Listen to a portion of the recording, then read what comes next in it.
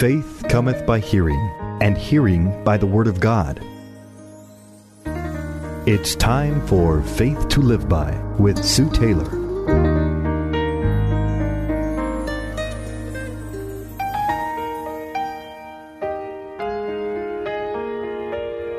Thank you for joining me today on Faith to Live By. This is Sue Taylor.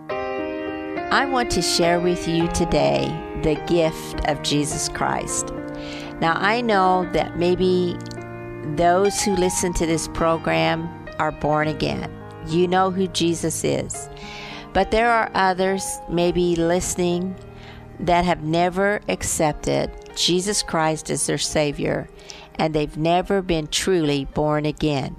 Or maybe there are those who have been strayed from God, have gotten away from their faith, and have just given up because of circumstances or just neglect of this wonderful gift of Jesus Christ. It doesn't matter whether you are good or bad, whether you are religious or non-religious, whether you believe in God or don't believe in Him. It doesn't matter your philosophy of life or how you have lived. God is still personally and vitally interested in you. The Bible tells us in Psalm 145, the Lord is good to everyone. In fact, He showers compassion on all His creation. God cares. God cares for you this morning. He cares about your fears, your frustrations, your unfulfilled desires, your loneliness. He sees the emptiness of your life, your problems, even your hidden heartaches, and He longs to have you bring all of them to Him and accept His peace. Jesus said, I am leaving you with a gift, peace of mind and heart. And the peace I give is a gift that the world cannot give, so don't be troubled or afraid. This is the New Living Translation of John 14:27. I truly believe that without Christ there is no peace. We might have a false or a temporary peace, but since Jesus is the Prince of Peace, I believe it is in Him that we have a settled once and for all peace in our life. Our common approach to life is usually very self-centered. It's not Christ-centered at all until you understand who He is. Because if we are left with a self-centered life, it's all about me. I want to be free. I want to go my own way. I want to live my own life. This was all settled long ago in the Garden of Eden, when people chose to go their own way and to leave God out of the picture. And it's very prevalent today as well. Scripture leaves no doubt about it. There's nobody living right, not even one of us. Romans 3:10 declares that we all have sinned. We all fall short of God's glorious standard. And the end result is the wages of sin is death. God calls this sin when we go our own way, when we ignore His way. So let's face it, when we go our own way without God the Father, Jesus the Son, and the Holy Spirit, we miss out. We miss the mark. We have no direction or on where we're going or how we're going to get there, or even if we're going in the wrong direction. That is why, dearly beloved, we all need a Savior. We need Him in the nasty now and now, not just in the sweet by and by. That is why Jesus came. Our sin, you see, separated us from God forever. And then came Jesus. He came to our rescue. The Son of Man, it says, has not come to be served, but to serve, and to give His life to set many others free. Jesus Christ, God's Son, came to this world, our world. He stepped from eternity into time to permanently settle the problem of sin once and for all. Christ accomplished this through two dramatic events. One, when he gave his life on the cross for your sin and my sin. This made the way for us to come to God.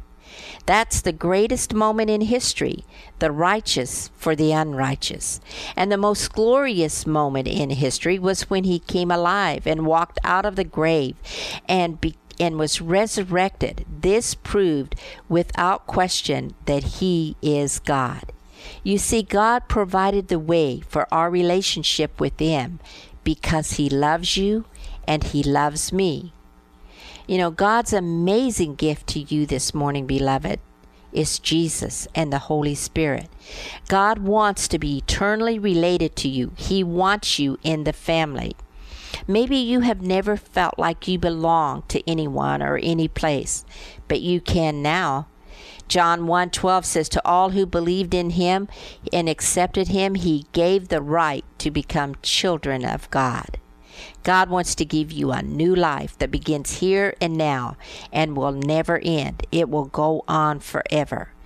God showed how much he loved us by sending his one and only Son into the world so that we might have eternal life through him. This is real love. Not that we loved God, but that he loved us. And that love, that great love of God, is what draws us.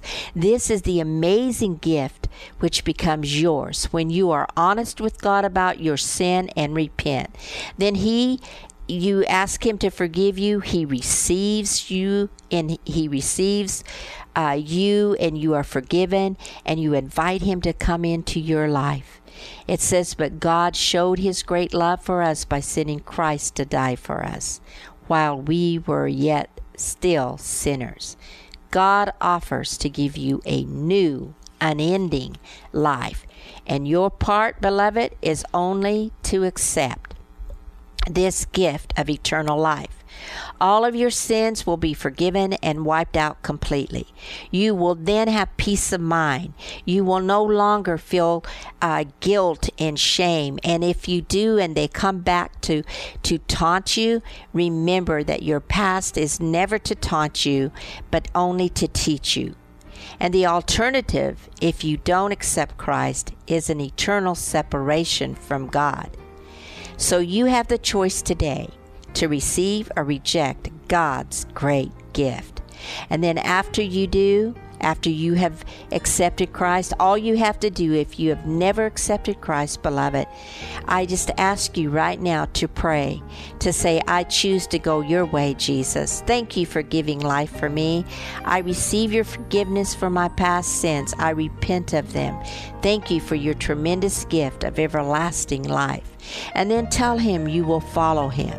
He will give you the assurance that you are a new creation.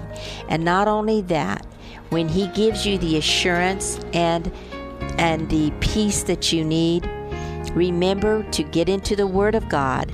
As newborn babes, desire the pure milk of the Word so that you can grow. And then develop a prayer life.